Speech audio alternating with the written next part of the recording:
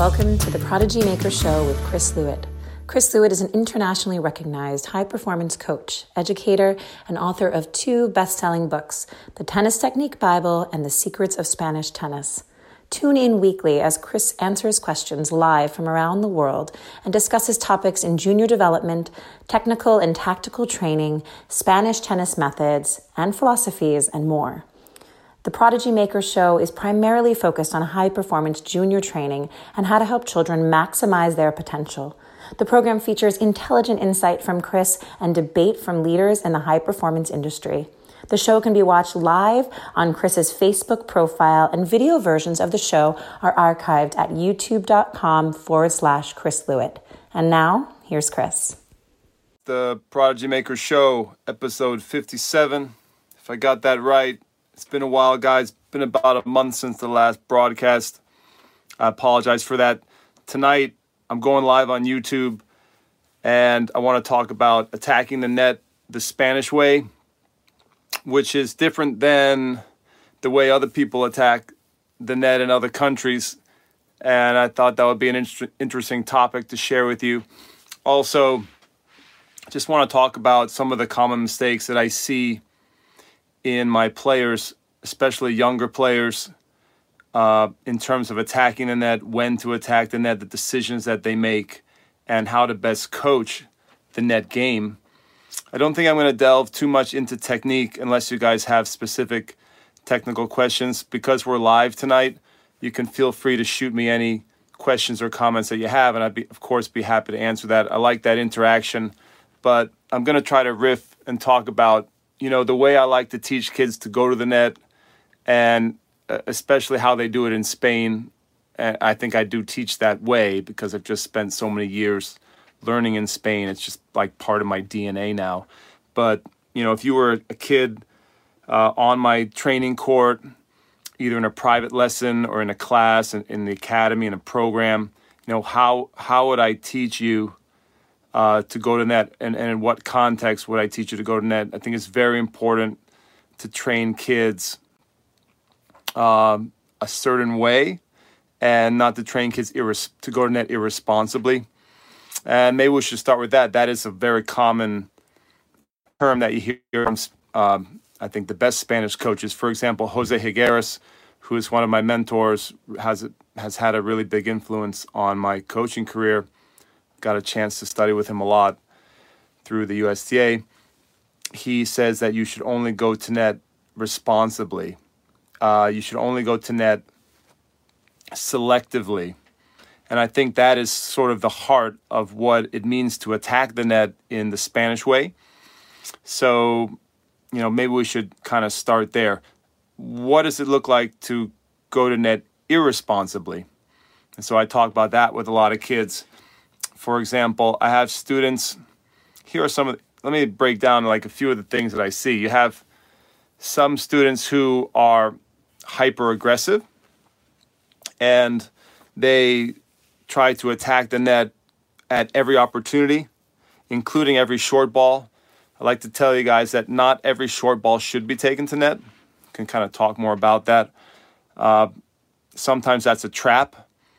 And some kids are hyper-aggressive, whether that's part of their personality or the way they were coached, is that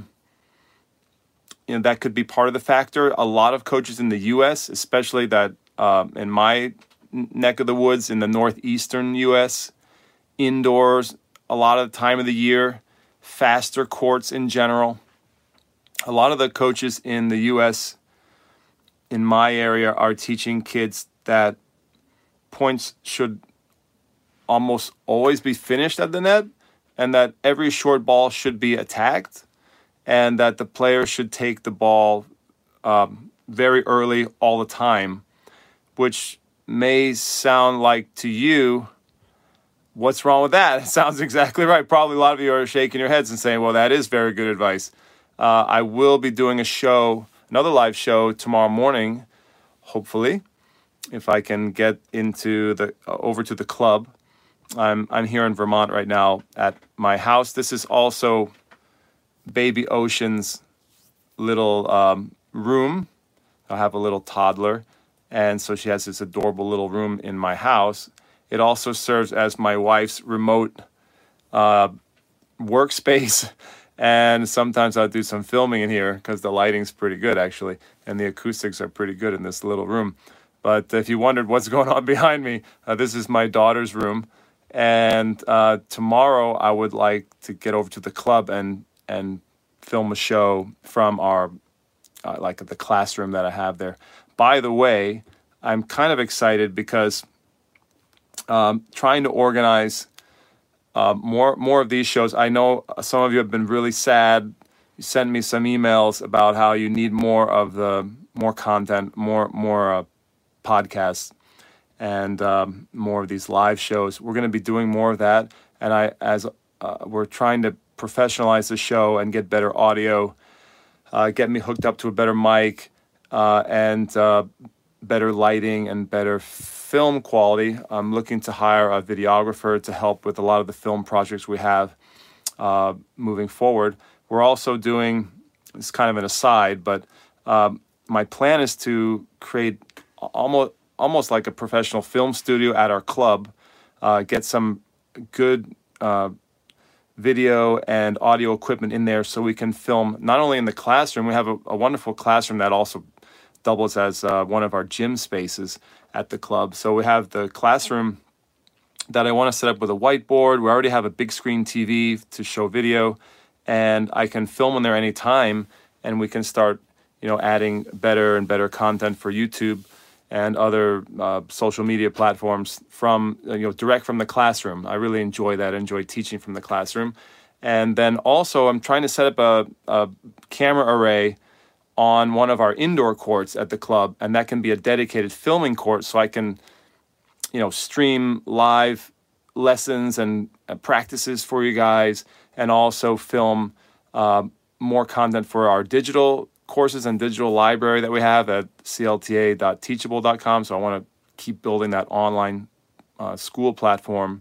And just in general, whenever I have good players in town visiting, like top national players or players with interesting technical issues that we're working on, or if we're training a certain Spanish method, I think it'll be really interesting to capture those moments and to broadcast them or save them and edit them into nice videos that you guys can enjoy, so you can kind of be there on the court with me or be there in the classroom with me if you can't make it to Manchester, Vermont, where we're at. So those are some of my ideas. I want to, I'm putting together kind of a business plan for that for coming up for this year. Also, another aside and news for you guys who are big fans of the show, that I'm working with my assistant to finally get one of the new books out, the Little Book of Spanish Tennis Wisdom. It's a really cool book project that I started pre-pandemic. Everything got thrown in the blender because of the pandemic. I guess I'll blame the pandemic, but champions shouldn't make excuses anyway. The Little Book of Spanish Tennis Wisdom, we're working on that draft, and we're going to try to get that out soon. In addition, we have another sort of a trilogy planned with Spanish Tennis Tactics, which is another book project that I've been on my computer, kind of throwing some ideas around, and I just need to get busy and organized and get that project going as well. So eventually, if things go according to plan, we should have a trilogy of Secrets of Spanish Tennis, the classic, as you guys know. Great book if you have not read it. Come on, guys. Awesome book on what makes Spanish tennis unique and the whole training system there. And I am planning to do a Secrets of Spanish Tennis updated edition, second edition.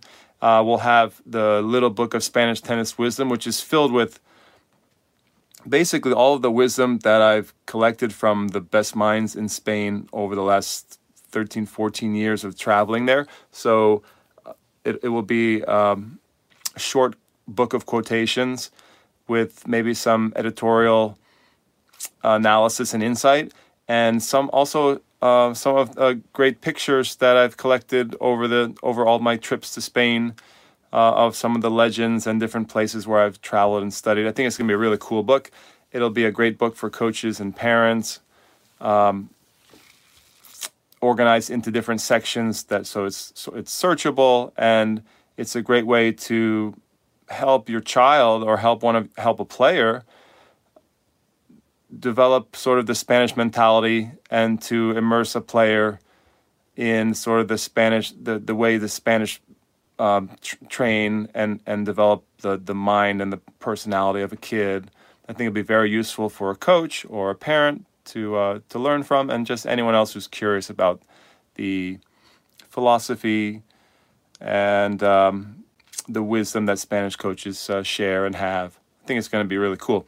Anyway, maybe we can package all 3 books as a trilogy. That would be really cool. Anyway, getting back to the topic of the show, thank you for enduring that aside. But I'm kind of excited about some of these projects that are on tap, that are on deck. So thought I'd share that with you guys. Players that I see, okay, on the court, if you come to train with me,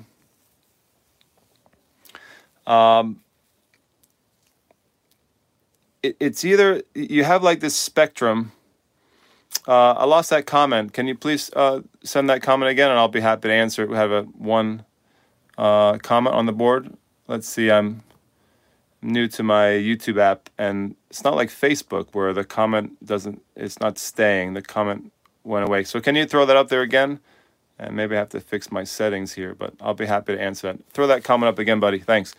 Anyway, students, usually it's like diametrically at different sides of the spectrum. We have on one end of the spectrum players who never come to net, so they're averse to the net, which is bad, right? And then on the other end of the spectrum is bad because they're not jumping on opportunities. But on the other end of the spectrum, you have players who are hyper-aggressive, and that's what I was alluding to earlier. And I think that is equally bad, but it doesn't seem to be judged as bad in the U.S. and also probably in some other countries too. Any country that has fast courts, like Australia, think of like grass, or anywhere that plays indoors a lot, like Northern Europe or Eastern Europe, or anywhere with carpet, or anywhere where the courts are quick, you're going to get a lot of coaches and players who gravitate toward the net and teach going to the net aggressively, which is not. It's not wrong. It's only bad if it's irresponsibly done. So, can a player come to net aggressively? Sure, but it should be in general after structuring a point well. Good serve, good return, some element of ground strokes, a rally. Maybe some of you guys have heard of that word. It's kind of a dirty word sometimes for juniors. A rally with good movement, good footwork, good positioning. And then as that rally builds, usually there is an opportunity to move forward to the net. So what I just described is how a lot of kids are taught in Spain, how they are taught to attack the net. The net comes with responsibility. It's something that has to be earned. It's not you don't have a right to go to net. You have to earn your way to the net. It's not something that you can just haphazardly or over aggressively do. So that is not often taught here in the U.S. I don't see coaches teaching that way by and large. Most of the kids whom I see on the court are, if they're the hyper-aggressive kid, they are taught that pretty much if they choose to go forward, it's a good thing. It's always positive. There's like never a negative. And that anything that's short, like around the service line or mid-court, they should jump on that and make a quick transition to the net, which it may work, in certain situations against certain players on maybe on a really fast court. It can work, but it often doesn't work, and it's a foolish strategy for, many times depending on the opponent. So what I like to teach my students is be responsible, just like they do in Spain. What if you want to go to net? You got to earn that with good movement, good footwork from the baseline, a well-structured rally, good quality return. Like return +1 and serve +1. All right. Got the comment again. I guess on YouTube, the comment goes away. Thank you for the comment the question is about great base tennis. Are you referring to Steve Smith, my friend? I've been asked that a lot. I like a lot of things that Steve Smith talks about. I like that he's very technical. I like, that he believes in building world-class technique for young kids, and he has a very technical focus. I also have a very technical focus, so I appreciate that. So I'm always interested in what Steve's doing. Maybe some of you are familiar with Steve Smith. He's in general, very well-respected coach. He's like an elder statesman coach. Has a website called Tennis Smith. Has very good technical knowledge, and he trained with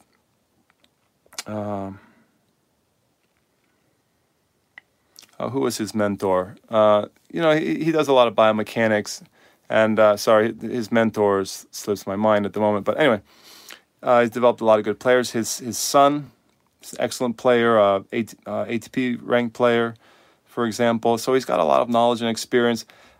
Unfortunately, after saying all that, I don't like some of the technique that Steve teaches, because I think it's a little stiff, and some of it's a little too traditional. So that would just be my opinion. I don't like to talk negatively on this show about other coaches or anything like that. But just my take is really knowledgeable guy, a very good technical focus. But what I've seen from a lot of his content and the way he teaches is, I think it's there. So James, is it James or James or James? James says, it's kind of robotic. I do feel that way, that the way he teaches is a bit robotic and stiff. And I just wish it just goes against the way that I've seen players taught in Spain, where they're taught to be more fluid and elastic, and to build like tremendous racket head speed. That's a big thing that big takeaway from Spain is developing racket speed and fluidity and elasticity. And I just don't see that I don't see that being taught in his system. But excellent coach. Developed a lot of good players. Very regimented, very rote style of repetitive learning. I don't know if I agree with everything that he's teaching in the technical department, and that's all I'd like to say about that. But very well respected coach, and thank God somebody's focusing on technique out there. There's so few coaches that are experts and really emphasizing world-class technique. I agree with Steve when he says that that technique is so important for tennis players, especially young tennis players, to learn, and how it should be kind of like martial arts. I'm a big martial artist, so Steve makes that analogy a lot between learning tennis technique and martial arts. I believe he's one of the coaches who promoted the idea of like a belt system for kids to earn different skills. I think that's kind of a cool idea, actually. But a lot of kids do not get really good technical training when they're young, and then they suffer later with flaws, and they don't achieve their full potential. So I agree with Steve 100% on that kind of thing. So getting back to the net, going to the net, man, I just wish that, I don't know if it's outdated. It might be outdated teaching. Like, it's a philosophy of maybe from the 70s, like when everything was grass courts, 80s. It's like a 70s, 80s mentality where you tell a kid that maybe it's an American mentality, like an American philosophical thing. It's basically a point should be won in a certain way. You hit a big serve, you serve and volley, you go to net as soon as possible, as immediately as possible, and you crash the net, like Russian crush, and you're going to get passed a lot. You're going to lose a lot of points up there.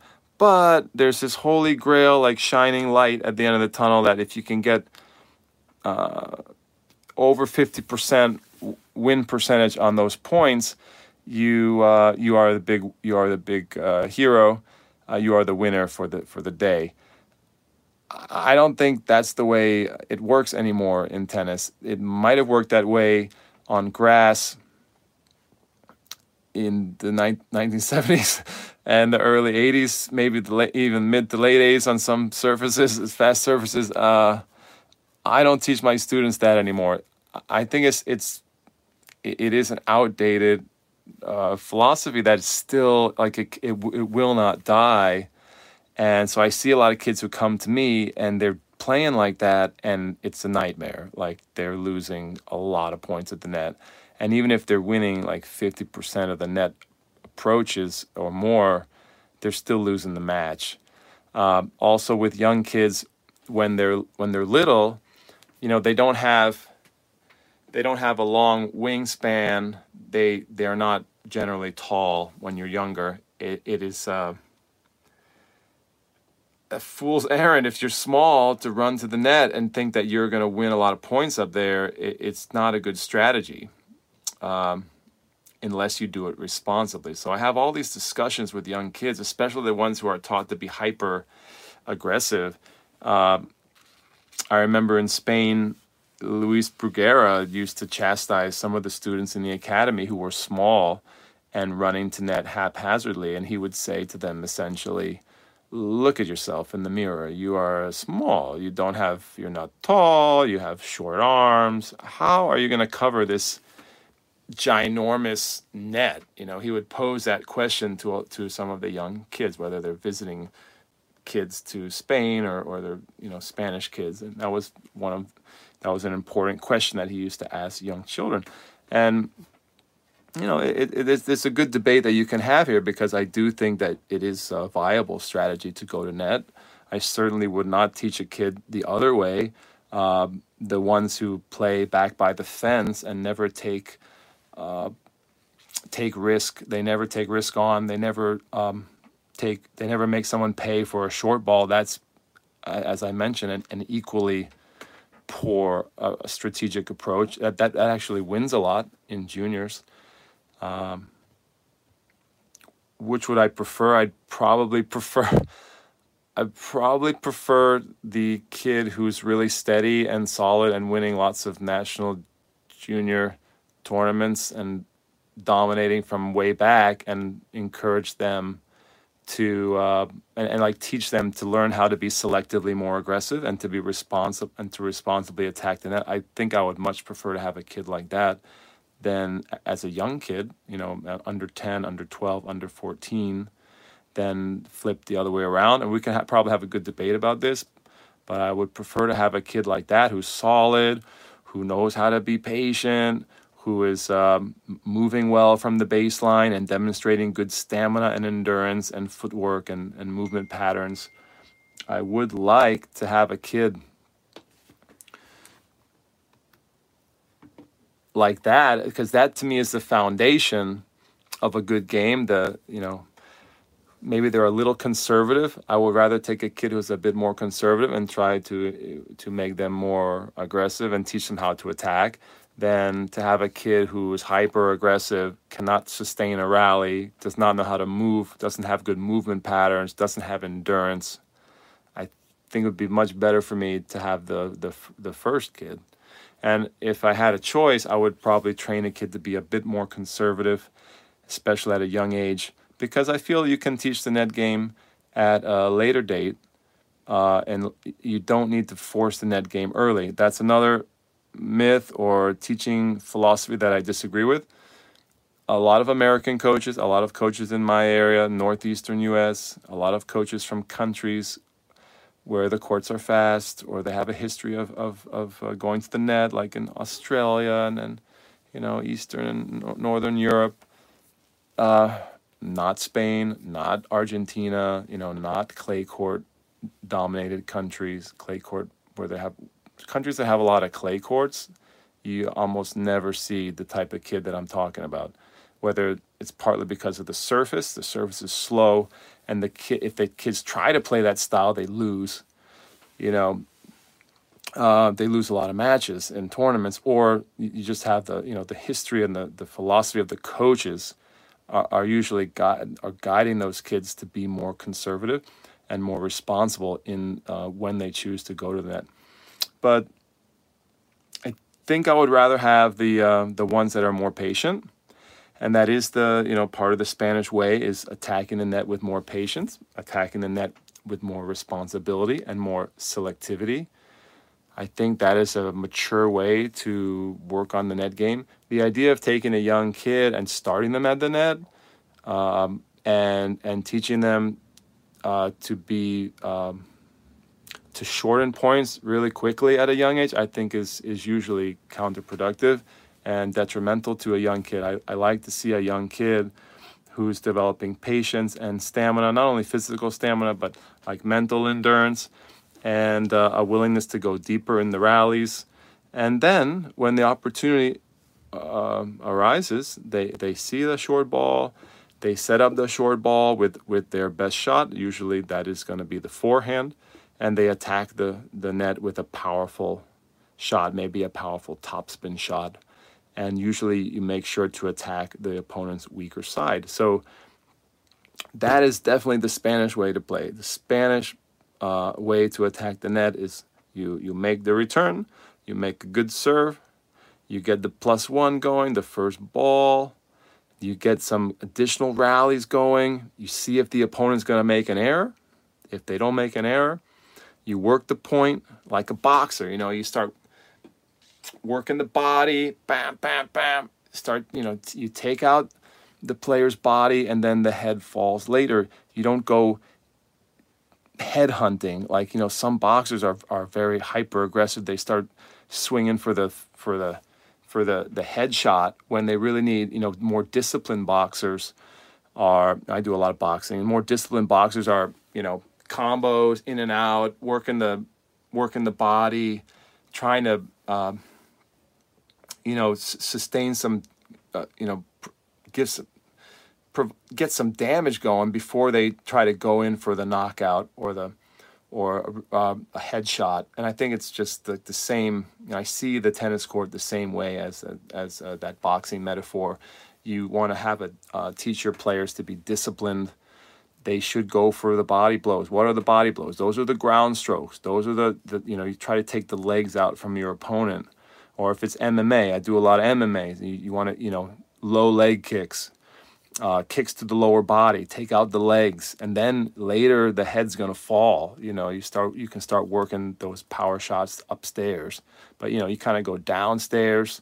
And downstairs in tennis is the legs, is the movement, moving the ball around, moving your opponent left and right, maybe moving your opponent deep, and then after you've worked the point with some discipline, then it's great to look to attack. So how do they attack in Spain? With the forehand.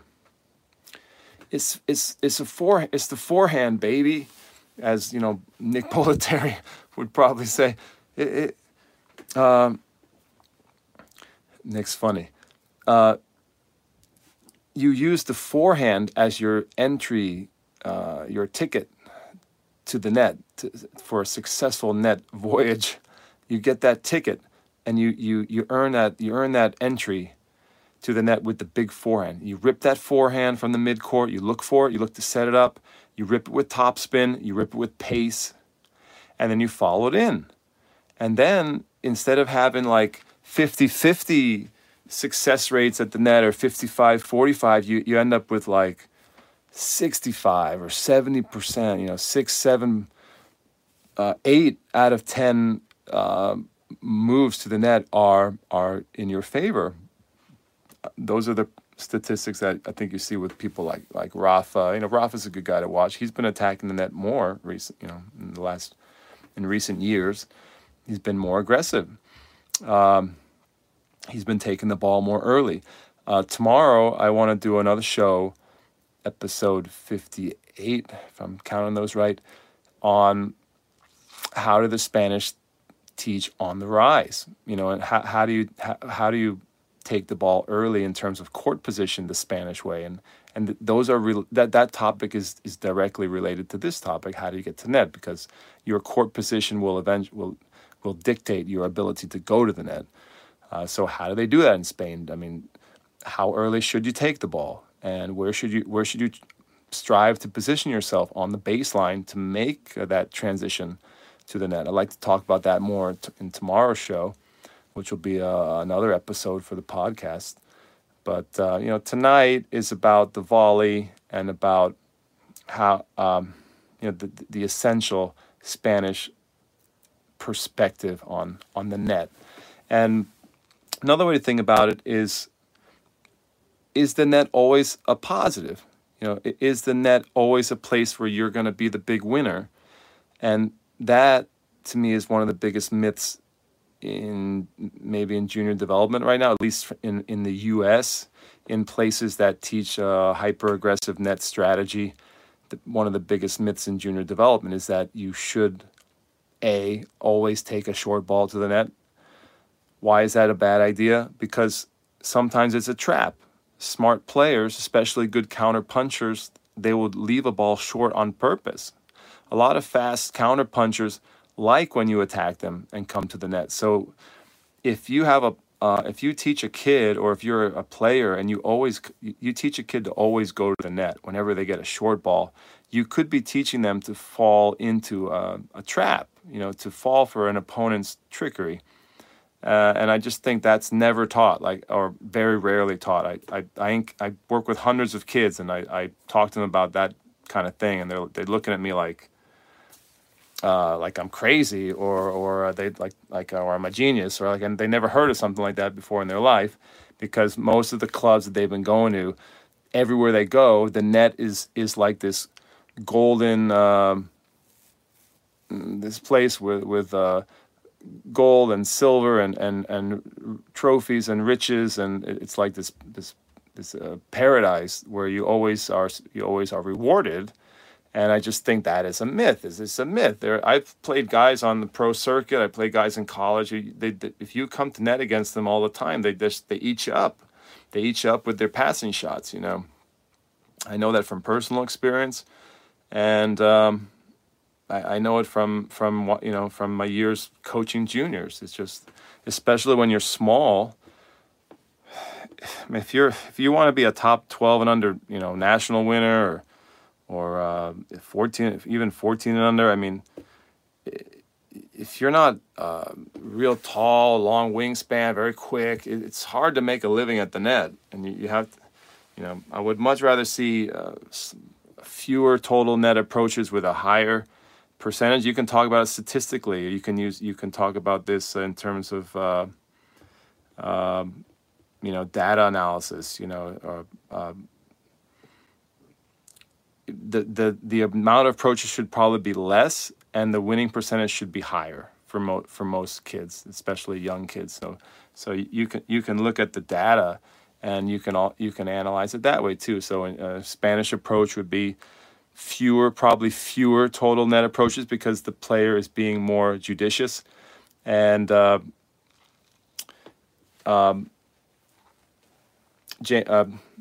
my buddy here, is it James? What's your first name, bro? Let me know your first name. He says, what should you do with that short ball? So to answer that question, this is a little tricky on YouTube, because the comments roll in, but they don't stay up. So I'm just getting the hang for haven't gone live on YouTube in a while. Thank you for joining the show, buddy. And let me know your first name next time. But what do you do with a short ball? So short ball, if 3/4 of the midcourt with forehand, Spanish way. You look for the forehand. James, thanks, buddy. So it's nice to have your comments on the show. And as we start doing more shows on YouTube, I think we have a pretty good YouTube following, so I think we'll get more people tuning in. Anyway, sometimes in past shows we get a nice discussion going, lively debate. But if you get a short ball, it's got to be forehand. That's what I teach the young kids. Very rarely do you want to approach with the backhand. and very rarely do you want to approach with a slice. So that's another, common myth that I see. You guys can debate me on it. I'm sorry, but this is an old teaching style. Like, to slice and follow the slice in for the volley. Then you volley deep, and then you look to maybe volley short. Like, this pattern is just doesn't exist. It exists very rarely. I'm not gonna say never, but you can approach with a slice on a very fast court, and if you really knife the slice, like you have an amazing slice, it can work. Of course, it can work, but it's just not it's not a common or viable pattern anymore. That's going to score you a ton of points. Usually, especially on a slower court, if you try to slice and go to net on a slower court, you almost always get burned. Guy dips it at your feet. Guy passes you. He's got too much time to set up. So that's another myth that I see in terms of the net games. I've never seen a Spanish coach teach that, like the slice, move in. That's like an Australian grass court thing. That's like like in England, like I said, Northern Europe, like England, Australia, and the Northern European countries, like with carpet, maybe like Sweden or Norway or whatever they got up there. Indoors a lot of time, fast indoors, anywhere with indoor hard. Eastern Europe, Croatia, see a lot of attacking the net and the slice can work a little better, but like that's like taking every short ball and going to the net. If you teach a kid that, it's not right. It's not the right way to coach a young kid. James is saying forehand to their backhand and then run back to the baseline. Sure, it's just forehand and then look for more forehands until you destroy the other player, or you take one of those big forehands and you do follow it in to the net. And typically you want to set up the forehand against someone's backhand, but if they have a better backhand, then you want to attack the other side. That's the other thing. I see a very common myth of players attacking to the middle. That's like straight out of like the 1970s handbook. Like you like slice up the middle, like take away the angles. I was taught that when I was a kid too, but like who does that anymore? Like basically, you get a short ball, you rip the shit out of it with good topspin for a control. So it's a heavy attack. You pick a side. In Spain, one of the unique things they do is they teach like angle attack. Like, so you hit like a cross-court angle and cover the line for the volley. Like that's something relatively unique to Spain. I mean, other countries I'm sure teach that as well, but that's something you see a little more in Spain rather than in the U.S. I speak from a U.S. perspective because I'm an American coach. We are typically trained and coaches teach to attack down the line.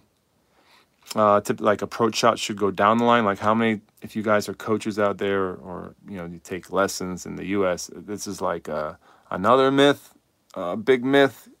Approach down the line. Like how stupid is that? Like what if the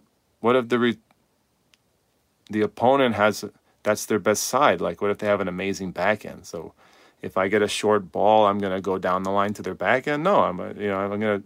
Obviously, you have to have some variety. Sometimes you have to go to someone's strength. You have to mix it up. You can't always go to someone's weakness either, or they're going to be waiting for it. So, you have to be judicious. You have to be very selective in what you're doing and responsible and intelligent when you attack the net.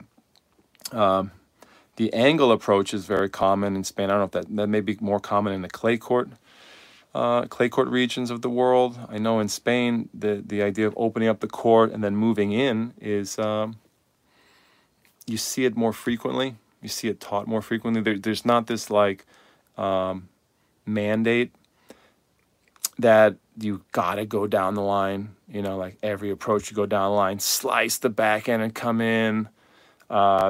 Attack up the middle sometimes to take away the angles. These are in my mind kind of like old school myths from Australia or England or California. California, there'll be like fast outdoor court. Anywhere where there's like fast courts and a history of attacking the net. Those strategies might work on a very fast surface.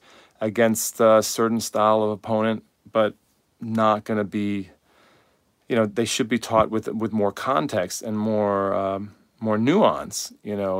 Coaches should explain those. This will work the way I'm doing. Like this will work better against this type of opponent on this type of surface. Most of the kids who I meet, they have no clue about any of that. They're like, I just play the same way on every surface. My coach told me a short ball, I should go to the net. My coach is working on my slice backhand approach, and then I volley deep. That's another thing that it's not really a Spanish thing, but I see it all the time. Huge myth too. I've probably done a podcast on this a year or two ago, but I'm sure we talked about volleys, and volleying deep is so overrated, like huge myth. Like you go in to the net, you volley deep, and then you look to finish at the net. Like that rarely happens anymore. You see the way I want my players to come to the net is you use that Spanish forehand, rip that mid-court ball, do some damage, move in, put away the high ball or the low ball short. So you're always looking to angle and go short with the volley rather than volleying deep. In today's game, in my opinion, as soon as you volley deep, as soon as you float a volley deep or you volley deep, you almost always lose that point. Now, I don't know if I have the data, the statistics to back. We'll have to ask Craig O'Shaughnessy, although I don't trust his data that much, but or his analysis oftentimes. But he has some good things to say too. But volleying deep, you almost always get burned with someone who's a good counter puncher. So you usually get burned with the lob, so you get burned upstairs, or you get burned left to right. So I always teach my players when they come in after that big forehand. We're talking Spanish forehand. What the shot that Tony Nadal says is the most important shot in the modern game. We can debate that too, but he says that clearly. He says the forehand is the dominant shot in the game. Obviously, most people are going to say the serve and return are the most important, but Tony, this is the Spanish way, the forehand. If you have a big forehand weapon, you can dominate your opponent. And in terms of going to the net, you use that big forehand to do damage, move in behind it, and then you pick off an easy volley. And you angle that volley, you power it, angle. If it's high, you power it on an angle for a winner, or if it's low, you hit a nice angle drop shot or something like that.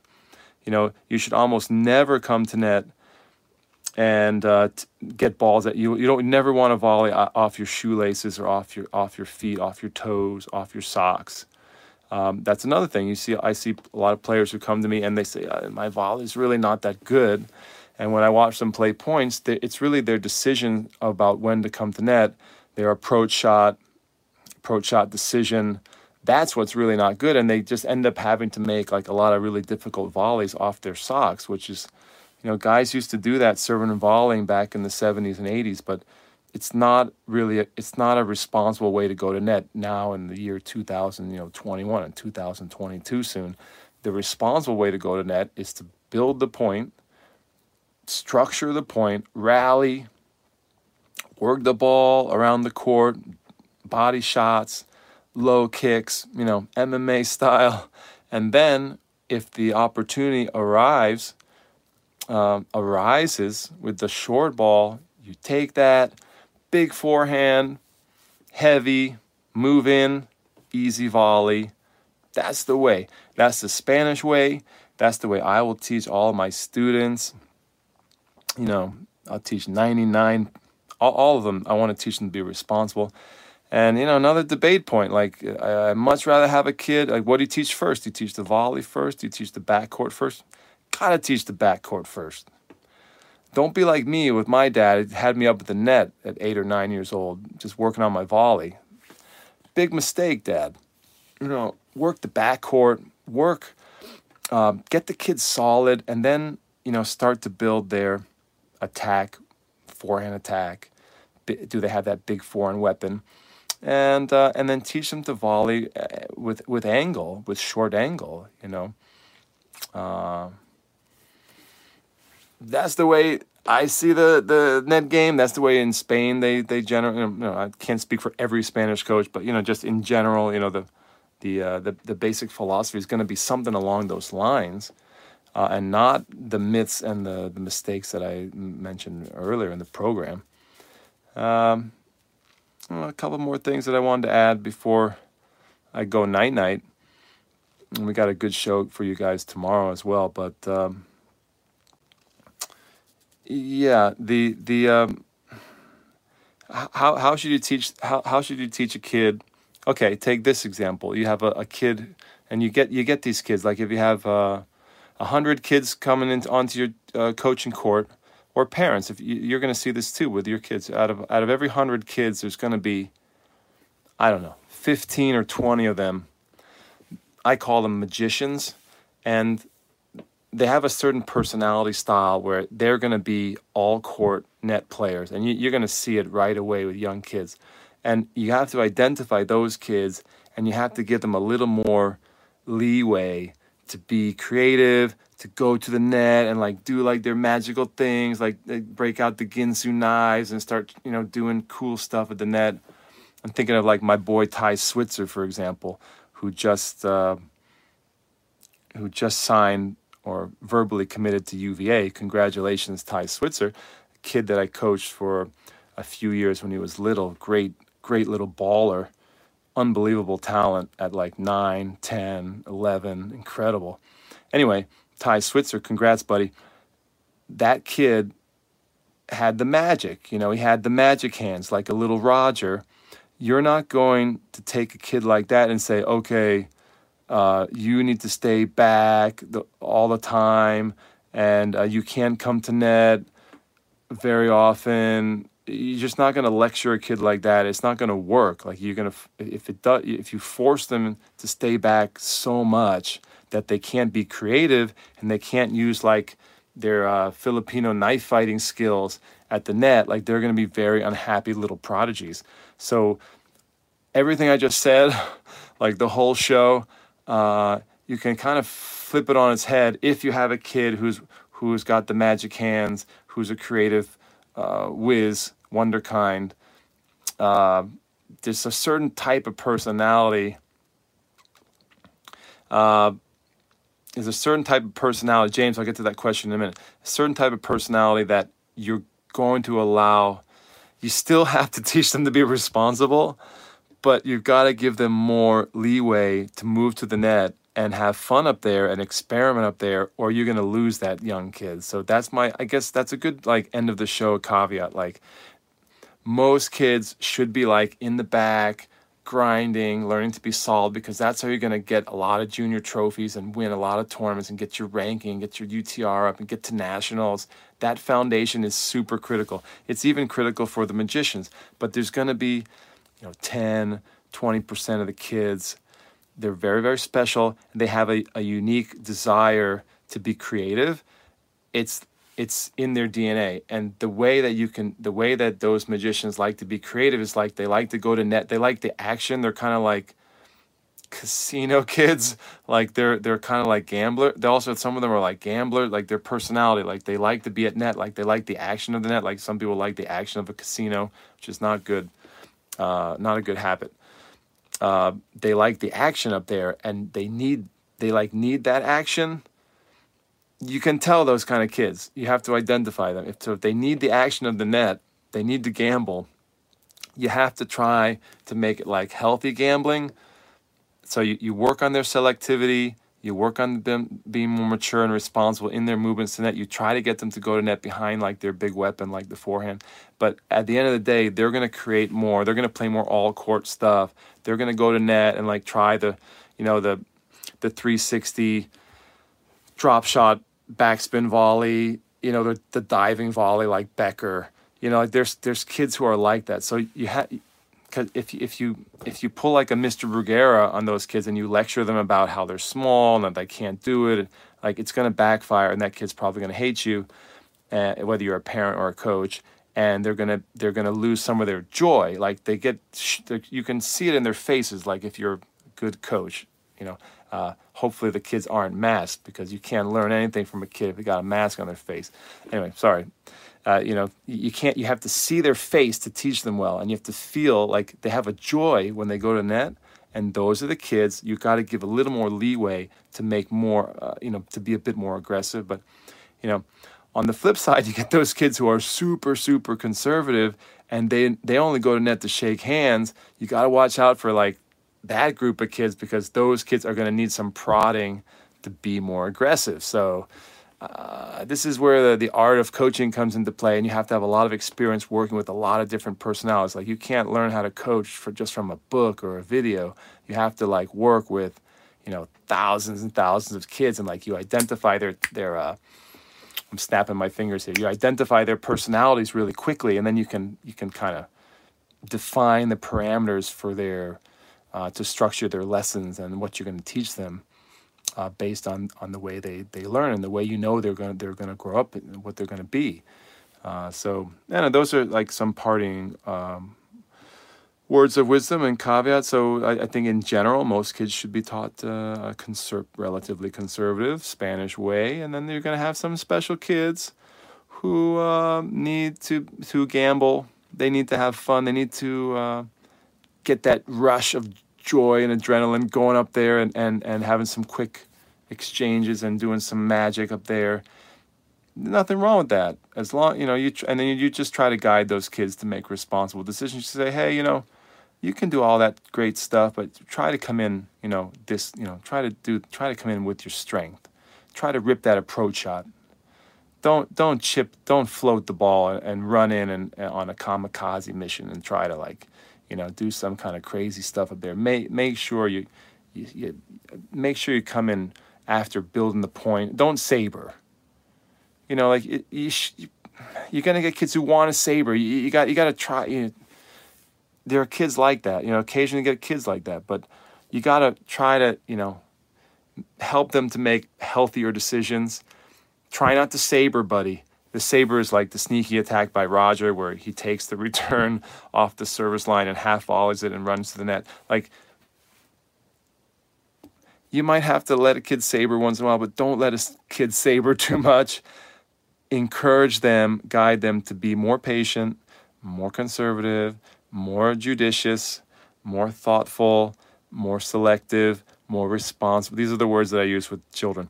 And maybe most importantly, to understand that the net is not always a good place to be. The net can be a place where you lose a lot of points quickly.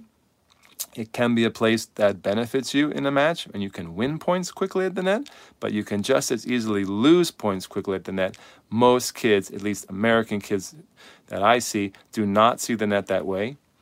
And once kids understand that the net is like a double-edged sword, that can be the beginning of helping them to make more responsible decisions when they go to net, hopefully the Spanish way. So I was just going to answer James's question. James had some really good questions and comments tonight. He said, Djokovic has one of the best backhands in the world, yet he runs around his backhand to hit forehand. Why does he do that? And that's a really common question. I talk about that question with my students a lot. It's a great teaching point, Even if you have an incredible backhand, the forehand, you can get more RPM. Typically, pros run around their backhand to get more RPM. RPM is revolutions per minute, or RPS, revolutions per second. And the forehand, just biomechanically, generates more topspin than the backhand. So in terms of a strategy, using that inside-out, inside-in forehand, or the inverted forehand, the drive invertido, as they say in Spain, the inverted drive, that's a really common teaching staple in Spain. And it's everywhere now. It's all over the world now. But I think Spain really was one of the first countries to systematically teach that to all the players. Tony Nadal systematically teaches that, to use the forehand, even if you have a good backhand. And I think the main reason is you can kick it up high. You can play heavier with the forehand. So against certain types of players, that heavy ball is more important than hitting the more linear backhand. It depends on the speed of the court. Usually, if the court is faster, you will see players playing less inverted. When the court is slower, and if you're a quick player like Djokovic, it's very easy to go inverted and to play inside out, inside in, and to use your heavy forehand. So I think, James, that's really the main tactical answer, is because they can generate more topspin and hit the ball heavier. So pros like to set up in that corner and use that heavy ball, maybe to set up the backhand later or to set up a forehand where they could go to net judiciously. Keyword, going to net responsibly. Guys, great late night show. I appreciate everyone who tuned in. We had actually a nice small audience, and we had some good questions from James, good comments. Appreciate that. Thought we touched on a lot of interesting topics, probably some controversial topics. Hopefully you guys are not hating me, because some of the things I'm saying are not what you typically hear from coaches, and especially American coaches or British or Australian coaches about going to the net. But I think we gotta kind of move forward, and the game is evolving. And as coaches and any parents watching, we should try to evolve the way we teach the net. I don't know if we're ever going to go back to the old days where excessive amounts of serve and volley and where the old strategies will work again. It's possible if the courts get really fast again. Maybe some of those old styles of attacking the net and those old strategies will work better.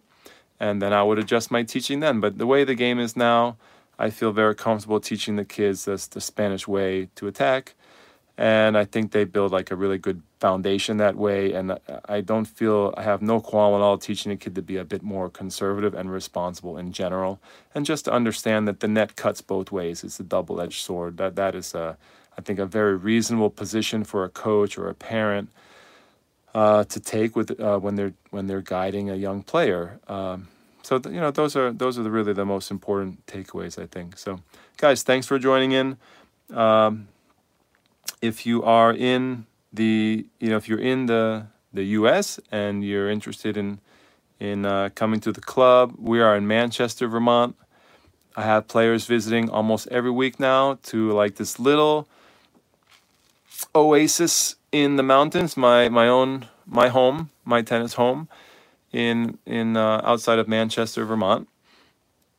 Beautiful small town, like small ski town, really, really charming place. We have snow. It's blanketed in white snow right now, but we are training indoors, obviously, but we're training the Spanish way indoors. Players from all over the country coming here to this little town in the mountains of Vermont, coming to train with me personally, one-on-one, and either privately, semi-privately, and I love that. I would love to see more of you coming for a visit. So keep that in mind if you enjoy the show and you would like to train with me personally. I like to train one-on-one, and I like to train and consult either in a very small group or privately. So that's what we specialize in here. And I would love to see you guys coming for a visit and enjoying this beautiful area that we have here up in the mountains. It's a very special place to visit, and we have a club 100% dedicated to my players. So that is also something that's very unique. We are not pushing a lot of pickleball, for example, at my club. The club is dedicated to my junior players and all of the players who come to visit. We do get some competitive adults who come to visit and train with me, but primarily we get serious juniors. Occasionally I will accept serious adults. So if you are a serious adult and you want to learn the Spanish way and train like a beast, you're also welcome to hit me up, and we can talk about your training as well. But you better be ready. All right, guys, have a good night. I'll try to see you soon with the next program. I know you're probably interested in learning about taking the ball on the rise, the Spanish way, positioning the Spanish way. Let's talk about that in the next episode. Have a good night. God bless. We hope you enjoyed the program. Please give us a 5-star review on iTunes and recommend the show to your friends. We greatly appreciate your likes and shares. Thank you for your support of the show and for helping us grow our audience. If you would like to train with Chris, please visit chrislewitt.com for more info. You can also join Chris's online school, clta.teachable.com, and follow his blog at prodigymaker.com. A reminder that all show archives can be found at youtube.com/Chris Lewitt, and the show can be watched live on Facebook. Just search Chris Lewitt on Facebook to join the show. Thanks for listening, and see you next time. Vamos!